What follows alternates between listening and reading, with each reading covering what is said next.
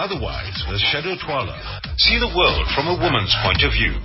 Good day to you, Mzansi. Welcome to Otherwise Talking Women on SAFM, South Africa's news and information leader. My name is Shado Twala. Hazel Makuzeni is the producer of the show, and Kuleo Gunene and Garnet Gwinika are driving the desk today. Our contact details are 0892 10 20 10, email otherwise@safm.co.za, tweets at otherwise_SAFM or at Shado Twala. On the show today, we explore the healing power of music with Karyn Staurt, who's a music therapist, and she's going to talk to us about an event that's taking place, the screening of Alive Inside. And going back to study as an adult may seem daunting, but not to worry. Tammy Oppenheim of the Independent Institute of Education gives us a path to success. And finally, we hear about artist Gerard Sekoto's legacy from Barbara Lindop of the Sekoto Foundation. But first, Chew on these wise words. The Lunch Bite on SAFM.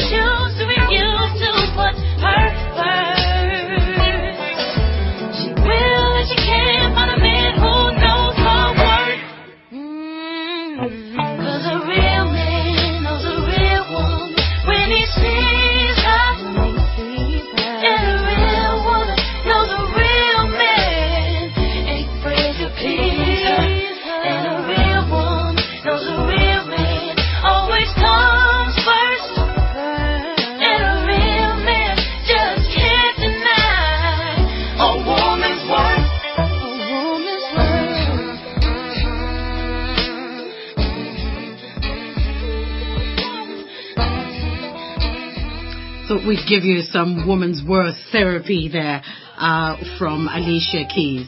When we come back talking to Karyn Staurt, who is a music therapist?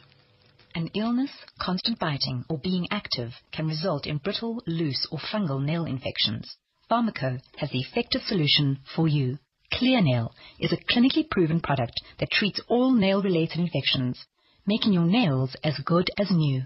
One Clear Nail pen can give you up to 300 applications. For amazing results, find Clear Nail at all Dis-Chem, Clicks, and independent pharmacies. For more info, visit pharmaco.co.za. Clear Nail, for healthy, beautiful nails. When you purchase prescription spectacles at Specsavers, you can now get either a free comprehensive eye test or up to 500 Rand off your frame or lens enhancements. You get to choose. That's right. Choose either a free comprehensive eye test or up to 500 Rand off your frame or lens enhancements. Offer available for a limited time only. Visit specsavers.co.za for more information. T's and C's apply. Specsavers, for affordable eye care and a whole lot more. Welcome to the bank, sir. How can I help you? Hi, I want to open an account. ID, please. Do you also need that? Everywhere I go, they want my ID, birth certificate and license. I'm too old and my parents have never applied for my documents. Sir, this means your birth was never registered with Home Affairs. You can't prove your citizenship. You can't even get a driver's license, marriage certificate, or a social grant. What can I do to fix this? Visit your nearest Home Affairs office before the 31st of December 2015 to apply for an ID. Take with you your documents like a clinic card or a letter from your former school. And remember to bring along a South African adult with an ID as a witness to confirm your citizenship. Act now. Don't be left out. Late registration of birth ends on the 31st of December 2015. Home Affairs. We care.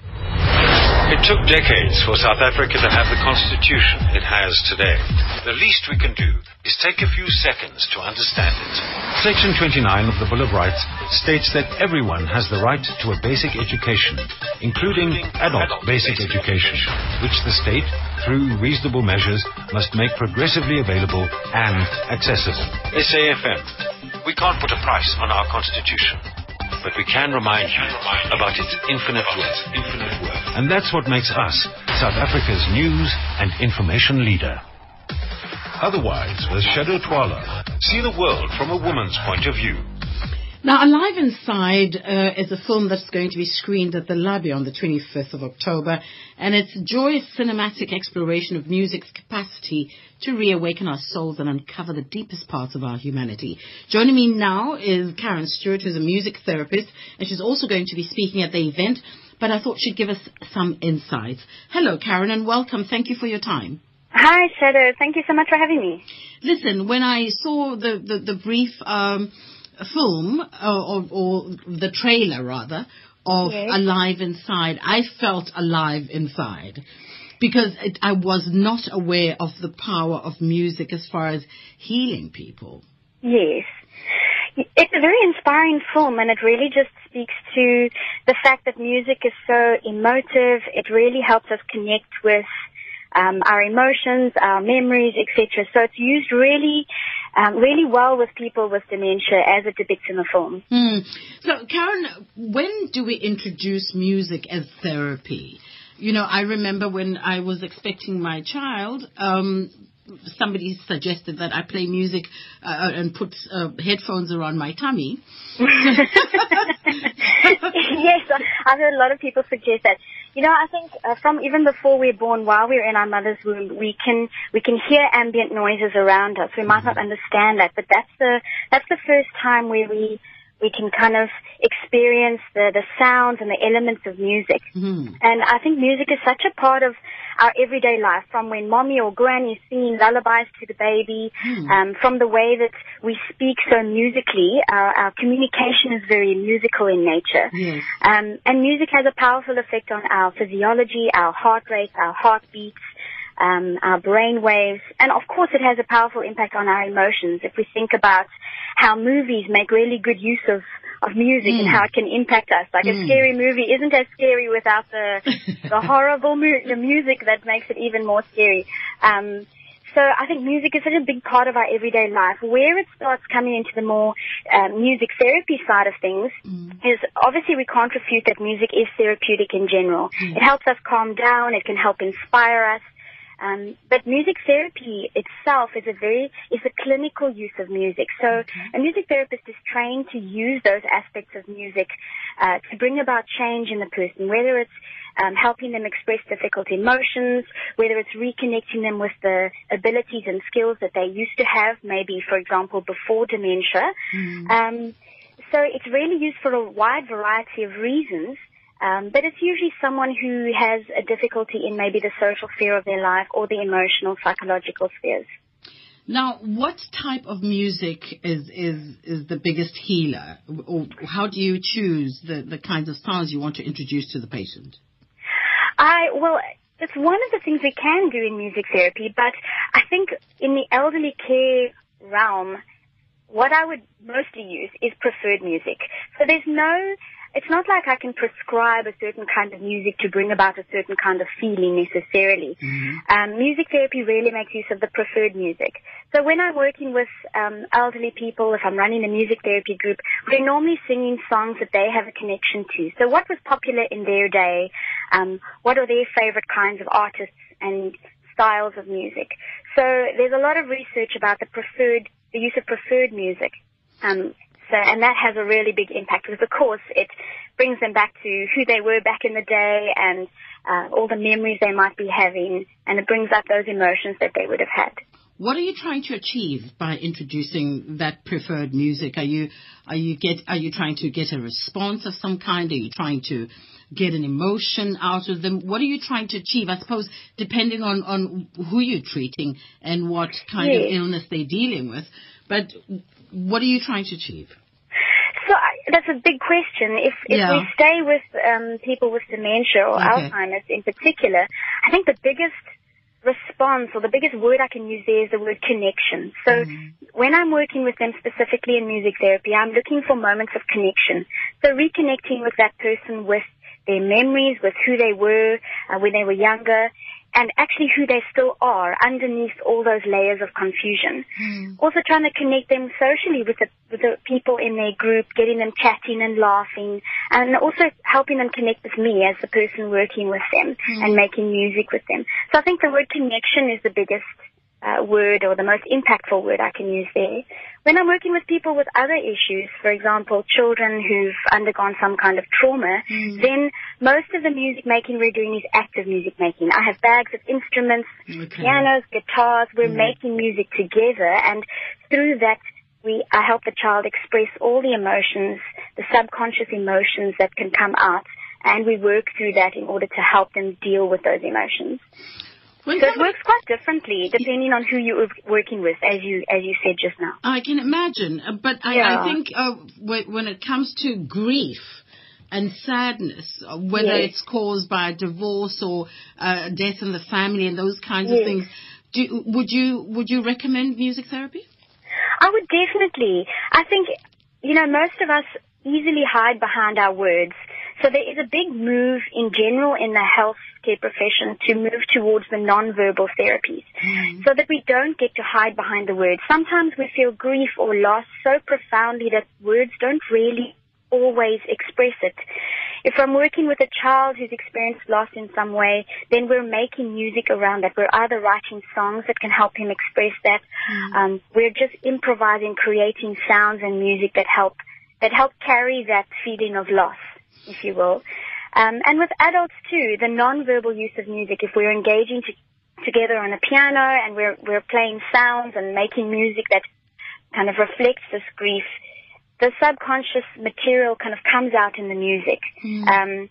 And obviously with the training that I have, I can interpret and analyze and really hear what the emotional content is of that music. And then we work with that. I can either then we can talk about it afterwards if we really want to, or we can let the music help. So what happens during therapy? So again, you're rightly so. It depends on who I'm working with. We can have individual sessions or group sessions. I always have instruments with me. So I have a lovely music room. And there's pianos, guitars, djembe drums, all sorts of instruments. And I invite the person or the child or the adult to make music along with me. So we can use a variety of techniques from active music improvisation right through to songwriting, discussing lyrics like their favorite songs. We can listen to music, but most of the time it's active music making, and it's being engaged in active music making that helps the person feel kind of in control of what they're doing, and give them that experience of building their confidence, helping them express themselves through the active music making. And as in dancing expressions? Well, we can do movement to music, definitely. I mean, if a child is going to get up and dance, I'm going to get up and dance with them. It's all about providing that client-therapist relationship, and in that relationship, I'm validating and reflecting what I'm hearing or seeing the client do. So in a way, they get to experience themselves as powerful, as heard, and as able rather than disabled. So if we come back to someone with dementia, I mostly work in groups. So we're singing all sorts of songs. I hand out a whole lot of instruments, offering them a choice of which instrument they'd like to play, and we sing whole lot of songs that take them back to the good old days, if that's as they often say. Yeah. And sometimes we do some dancing. We'll sing Let's Twist Again, and we do some dancing. Or we'll all shook up, and then we chat about those days and what kind of dancing they did. So again, kind of talking about the memories and bringing back those hopefully positive emotions. Although music, because it's so emotive, sometimes brings back sad memories, and that's also okay. Yes. Yeah. It sounds like lots of fun, by the way, but I was just wondering, do you have a breakthrough that you never thought you'd achieve, that you'd like to share with us, of how the music really got to places where you didn't think it would go? Yes, I can tell you about a client that I see at one of the old age homes. I see her in a group, and her family had said to me that she's very depressed. She has dementia, very depressed, and wasn't up for doing anything. So I still said she's welcome to come to the music therapy group. Let's see what happens. Of course, there's no coercion. If she doesn't want to play anything, that's quite okay. But the way that she engaged with us was so surprising. The staff were surprised. She suddenly, almost like she awoke.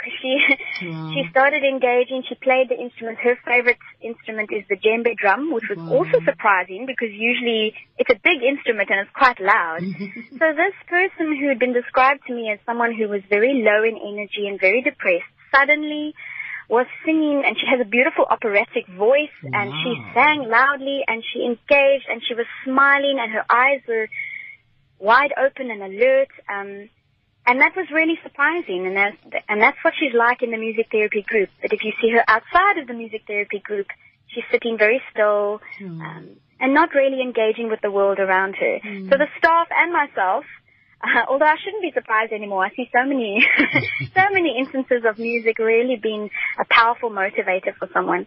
But she just kind of awoke. And I guess that's what the film is talking about. Well, this is it, and I want us to get to the film now. It's screening on the 25th of October at the Labia. Who should come and see it? I think anyone who has an interest in music and how it can be used with us as humans. So anyone who's interested in music, anyone who's working with people who have disabilities of any sort, especially those with dementia or Alzheimer's. It's a beautiful film. I cried, I laughed, I felt inspired, I felt motivated. It was just an amazing film. And there's parts of the film that talk about how music impacts us in terms of brain anatomy and physiology, which is very interesting. And also some lovely kind of human stories of how music is used to great benefit. Karyn, can you give us, because it's showing at the Labia, I'm not too sure if it's going to go around the country, but can you give us the link on the website so people can just, log in just to see the trailer? Okay, the website is aliveinside.us. Aliveinside.us. Yes. There's also links to that website on the Dementia SA website. Which is, I would just Google Dementia SA. Sorry, I don't have it in front. Okay. Dementia SA has got a lot of information on that. If people can do some online searches about Alive Inside, there's a lot of information about it. There's also a really lovely website about music and memory. And that's the social worker who is part of this Alive Inside movie has this other website about music and memory, which is an organization that he runs. Very interesting. Karyn, thank you so much for talking to us, and let the music play, hey? True. Thank you so much for having me. You take care now. Goodbye. Bye-bye. That's Karyn Staurt, who's the music therapist and founder of the Cape Town Music Therapy. And the film, called Alive Inside, it won the Audience Awards at the 2014 Sundance Film Festival. So you can Google www.aliveinside.us and go and get emotional, because I did. We're back after this, speaking with Tammy Oppenheim. A little education goes a long way in Breast Cancer Awareness Month. SAFM, supporting the fight against breast cancer. Sick of always missing your favorite SAFM shows? Well, now you don't have to. We have a free podcast service that allows you to access them directly from your cell phone, PC or tablet, whenever and wherever you're ready to listen. Go to safm.co.za and click on podcast. This takes you to the SAFM page on iono.fm. Follow at iono.fm on Twitter or like it on Facebook for regular updates. You never have to miss your favorite shows. SAFM Podcasts, powered by iono.fm. The Minister of Higher Education and Training, Dr. Bladen Zimande, will engage various stakeholders in robust discussions on the second Higher Education Summit. Delegates set to attend leading academics, government and student leaders, as well as members of Parliament. summit will focus on funding for academically deserving students, poor institutional culture, the language policy and students' accommodation. SAFM will broadcast live from the event. The summit runs from the 15th to the 17th of October 2015 at the ICC in Durban. The Deputy President of South Africa, Mr. Cyril Ramaphosa, will open the summit on the 15th, which is today. 107.1, the home of SAFM in Seapoint. SAFM, South Africa's news and information leader. My guest is Tammy Oppenheim, Head of Program Applied Humanities Faculty at the Independent Institute of Education. Tammy, welcome. Thank you for your time. And good afternoon. I am trying to study, and I was so excited when I heard that we will be talking to you because I'm having some challenges. What is it that you're studying? No, I won't tell you what I'm studying, but I'm doing an online course. Okay, digital. Digital, and that is my difficulty. Digital education can be somewhat challenging, especially if you come from a background where you're used to the more traditional kind of university bricks and mortar experience. Yes.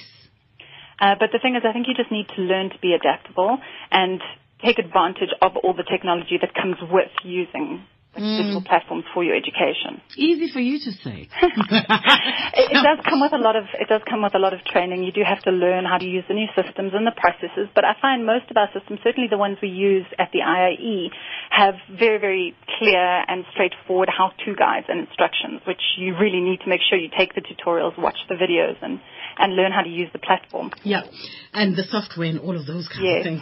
That becomes a difficulty. But Tammy, just to bring in our listeners that we're talking about adults going or studying for some reason or other, and usually it's a big challenge. When do you and what steps do you take before you even register for whatever it is you're going to study? I think the first step that you need to do is you need to do extensive research on where you want to do your studies. Mm-hmm. You decide that you want to do, say, a degree in design or a BCom. You need to make sure that the institution that you choose is geared towards that particular qualification, that they've got a reputation for excellence in that they've got a reputation in industry, whichever industry the qualification would feed into. Mm-hmm. So as well as the kind of requirements of the institution, are you going to have to go onto campus? Are you going to have to go to lectures? Or, for a busy working professional like yourself, a digital course would be far preferable. Mm-hmm. Mm-hmm. So do your research about where it is you want to study first. But you see, this is where the challenge is that digital was the easiest one. But then what does one need to, I suppose, acquaint themselves with when you're going digital, considering that, it changes all the time? Well, that's the thing. Once you've registered for your qualification, you need to commit to playing with the system. Don't be afraid to try things. If it has an online wiki or an online forum that the particular course utilizes, try posting something. The only real way to learn a program is to play with it and spend as much time engaging with it as possible. Because otherwise you're going to end up being scared of it, and then you're not going to maximize the opportunity. When you then suggested that find out if they're linked to the industry, yes. Let's say we're talking about design, if the organization that you're going to study through, how do you find out if they're linked to industry? And please don't answer that now. Hold that thought. I'll come back and talk to you because we're taking news headlines, Tammy. All right. Thank you. So Utsile Saku with news headlines. Thanks, Shado. Good afternoon. Criminal and civil action may be taken against anybody found to be negligent following yesterday's structural bridge collapse near Grayston Drive in Sandton in Johannesburg. Police are involved in a tense standoff with the community of Lavender Hill near Muizenberg. Angry community members are gathered outside the home of a taxi driver who was shot dead together with his son earlier today in Seawinds. And the South African Revenue Service has commended customs officials at OR Tambo International Airport for their success in discovering crystal meth worth over 16 million rand this week. Details at 2 o'clock. Otherwise, with Shado Twala, see the world from a woman's point of view. We're talking about how to make success of your studies as an adult with Tammy Oppenheim. So, Tammy, we do research and make sure that whatever organization is relevant to industry.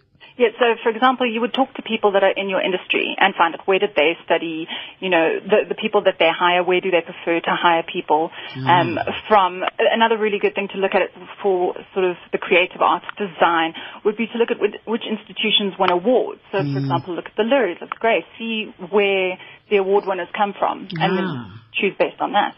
Okay, so that's first on the plate. Number 2, what do we do? I think it's most people kind of don't internalize the idea of themselves studying. It's not one of their primary definers. It's just something extra that they're doing on the side, and that's never going to work. It needs to become part of your new normal. You shower, you eat, and you study. It's a part of who you are. Okay. If it's just something that you occasionally do when you have a spare minute, you're not going to succeed. You need to set aside a very organized time where that is for the student version of you, and that is when you do your research, and that is when you do your studies. And the other advantage of that also is because, as adults, we're busy, we work, we have families. If you consistently set aside a time, then it also helps the people in your life to manage the expectations of you. If everyone knows that on Sundays you study, then eventually they'll stop badgering you to have a Sunday braai. They leave the house. whatever it needs to be. So you really need to kind of manage the expectations of the people in your life as well. Is it important to keep the same time, is kind of a timetable of using the same hours every day? I know a friend of mine who wakes up at 4 o'clock in the morning every day to study. Yeah, I think it depends on the person. I'm an early bird, so for me that's perfectly normal to wake up at 4 and get 2 hours of work done. But other people, that doesn't work for them. I'm diurnal, but if you have a nocturnal person, then maybe for them, night times will be better. And again, the more kind of regimented, organized people can say every day from 8 to 9. But I think if you can't be that organized and you're more of a kind of creative or chaotic person, at least set aside X amount of hours a week. So every week I will devote 5 hours and then slot in as the bare minimum. And then you talking about studying, and how does one interact? Because I suppose the people or your study group is not with you when you are ready and when you have dedicated time to study. So how do you network? Well, I think in your case you're doing a distance qualification. So in this case you need to make use of the mediated communication mechanism. So you'll have an electronic forum that your study group will have. I know the IE qualifications require engagement with the material, and the students need to dialogue with each other on electronic forums. They create wikis on the subject that they're dealing with. So whatever tools your institution creates for networking, you need to maximize that. And then once you have the contacts of your fellow students, don't be afraid to set up a Facebook group or a WhatsApp group. I think it's just helpful to realize you're not alone. Most people, especially doing distance, are adults, and it's useful to have someone remind you of a deadline or to give you emotional support and to say, you're not alone. We're right there with you. We're all struggling together. And that support is important, hey? Very, very, very important. I think doing things in isolation just makes everything much, much harder. And you don't have to be. You find groups, especially online, that are going through what you are. And hopefully then you get used to it, because the idea is not to stop when you started as an adult. The kids are away, you've done everything you have, and it's probably, and it's good for your career, right? Well, absolutely. I think, in my case, I took a long gap between my undergraduate degree and my postgraduate studies because I stopped and I had babies and I worked and I built my career. And that initial step, getting back into studies, which in my case was a 10-year gap, it's extremely daunting. It's nerve-wracking. But once you've done it and it's become your new normal, I finished that qualification, now I'm on to the next one. And it has just become a part of my life. I'm used to it. And I think that's a really good way to look at it. In this day and age, the job market is so completely competitive that any kind of competitive edge that you can offer is worth it. And of course, you lose friends in the interim because you can't hang out, you can't go out for a drink and those kinds of things. Eh? Oh, I think it depends on the type of friends that you have. If they're just drinking buddies, then yes, they'll probably fall by the wayside for a short amount of time. But one could argue that the type of friends that you'll meet during the qualification will have a lot in common with you too, because they're, a kind of kind of depth to the relationship that may be lacking in just your drinking buddies. Yeah. No, they say some friends are there for a reason, some for a season. Absolutely. And those kinds of things. Yeah. So how do we get hold of you? If somebody's listening and they'd like more advice from you, Tammy, how do they find you?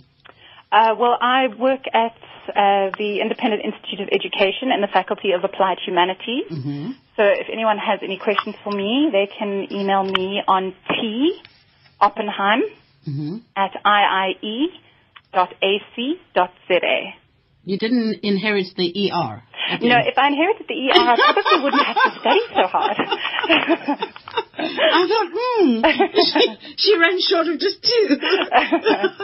Well, Tammy, thank you so much for talking to us, and all the best. Well, thank you for having me. Okay, bye-bye. Goodbye. Bye. The Independent Institute of Education, that's where you'll find Tammy Oppenheim. And when we come back, in fact, I'm not even going to say when we come back, because I'm so excited to be talking to Barbara Lindop of the Gerald Sekoto Legacy. No, we're talking about his legacy, but the Sekoto Foundation. And I thought none of us have heard Gerald Sekoto's music. And we'll take a listen now.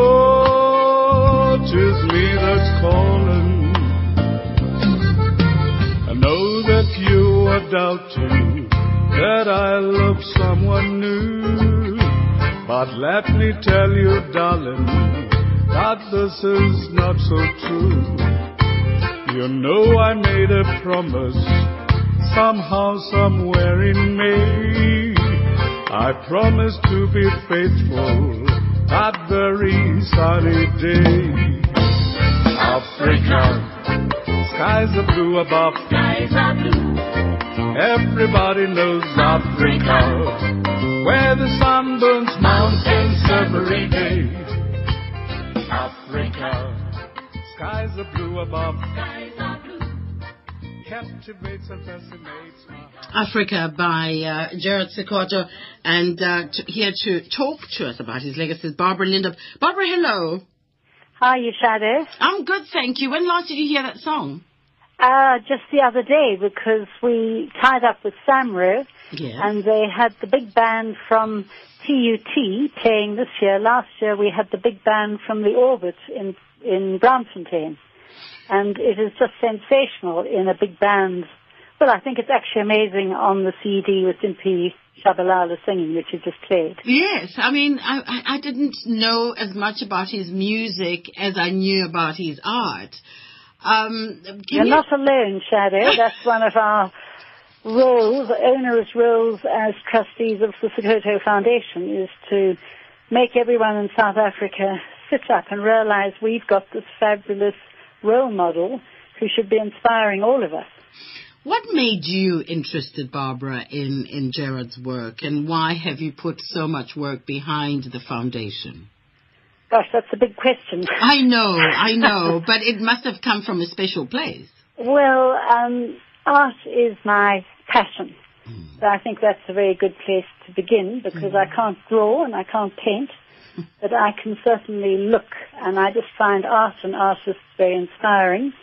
Going back to those deep, dark years, in fact, in the 70s, to express my art love, I became a voluntary guide at the Johannesburg Art Gallery. Mm-hmm. And there was one Gerald Sekoto hanging on a wall, not very often, but it was there, and it had been bought in 1940 from an exhibition when he was living in Sophia Town in Johannesburg. He was actually becoming, the moment he came up to Johannesburg from Limpopo, he was almost an instant hit. When one looks back at the newspaper cuttings and things, every time he exhibited, he almost had a sellout. Even in a group show, he would be the one who would have sold. And he got tremendous positive commentary from the Beeld, from the Rand Daily Mail, and when he moved on to Cape Town, from the Argus. So he really was noticed. By 1943, Walter Battis had invited him to join the new group, which was a little coterie of the top artists, Irma Stern, Maggie Loebscher, all of that sort of well-known, even then, well-established crowd. But when his picture was bought in 1940 by the Johannesburg Art Gallery, which was an extraordinary event, it was the first black artist's work to go into the museum, he was not allowed in. He went around to Joubert Park and banged on the door and said he'd like to see his painting, and somebody popped their head out and said, well, you can't. And he said, well, why not? Oh, they said, well, you can't, you must go away. So then one of the black cleaners overheard the conversation and came out and said, you know what, if you apply for a job as a cleaner, then you could come and see your painting. So those were the circumstances. By the time 1983-84 came around, as you know, it was a very dark time in our history. And there was a very remarkable conference that took place in Botswana, which was about how culture could fight against apartheid. And for the efforts of an extraordinarily talented, wonderful artist, Tammy, that, again, most people don't know about, he actually got 60 bullets in his back when the South African government went over the border to fight the so-called communist terrorists, whatever they were perceived to be. I had done my voluntary art guiding. I have a husband who was the chairman of the Market Theatre in those dark years. And so we were very much sort of involved in the arts and the actual excitement of that period of enormous defiance. And I got to know Bill Ainsley, who was also very much part of those sort of circles. And Professor Chibani Manganyi came out. He had been in exile in America, where he had studied to be a psychologist. And on his way home from America, he went to France, where he looked for Sekoto. He was particularly interested in the exile personality and the mind of the exile personality. He found Sekoto. They had a meeting, but the next day Sekoto didn't come back for the next meeting. And so he hung around and tried to find him, and he was unable to. There was a reason why he hadn't come. He came back to South Africa and went to Bill Ainsley and said, somebody should work on this, and somebody should bring Sekoto back into South Africa. Bill Ainsley knew me, knew my personality, and suggested that I should meet Chibani, and that was the beginning of a now 35-year-old project. Wow. I could sit here and listen to you for... we're going to run out of time, and I'm going to have to... ask me simple questions. No. Okay. How big is his collection? How much work did he do eventually? And do we have all of that work? Well, he was very, very prolific. He was particularly prolific before he left South Africa.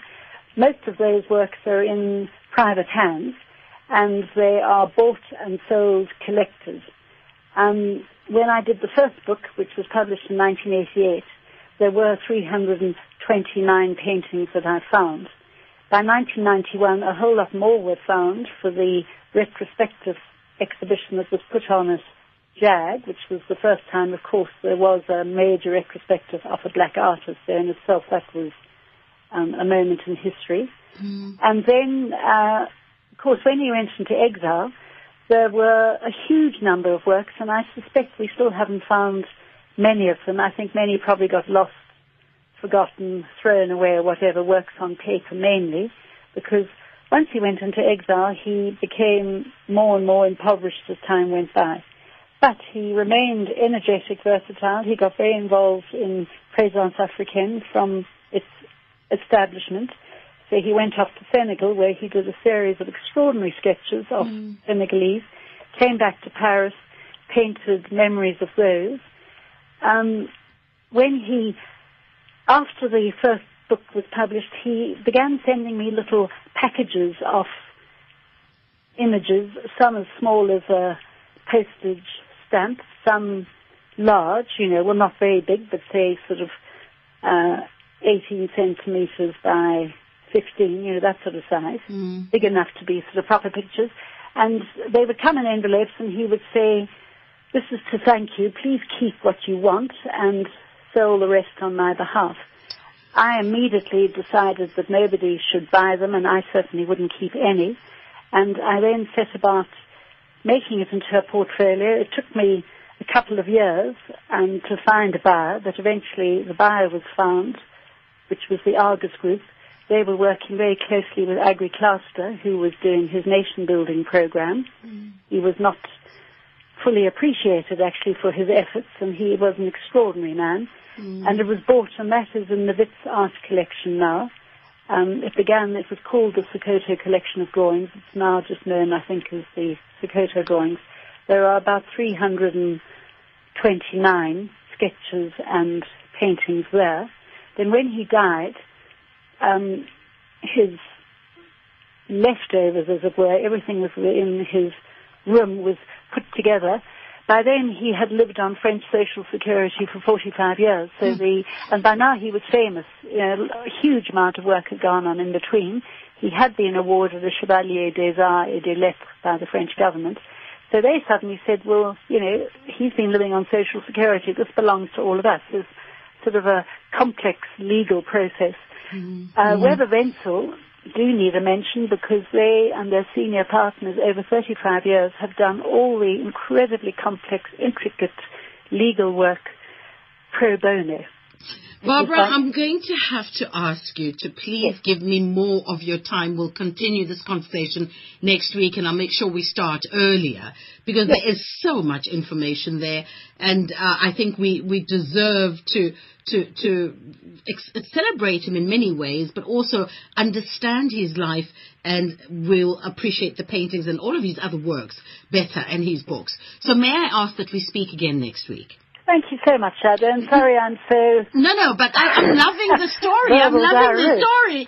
Thank you so much for your time, and we'll talk again next week. Hazel will be in touch. Thanks so much, Shado. You take care now. Bye-bye. Wow, what history.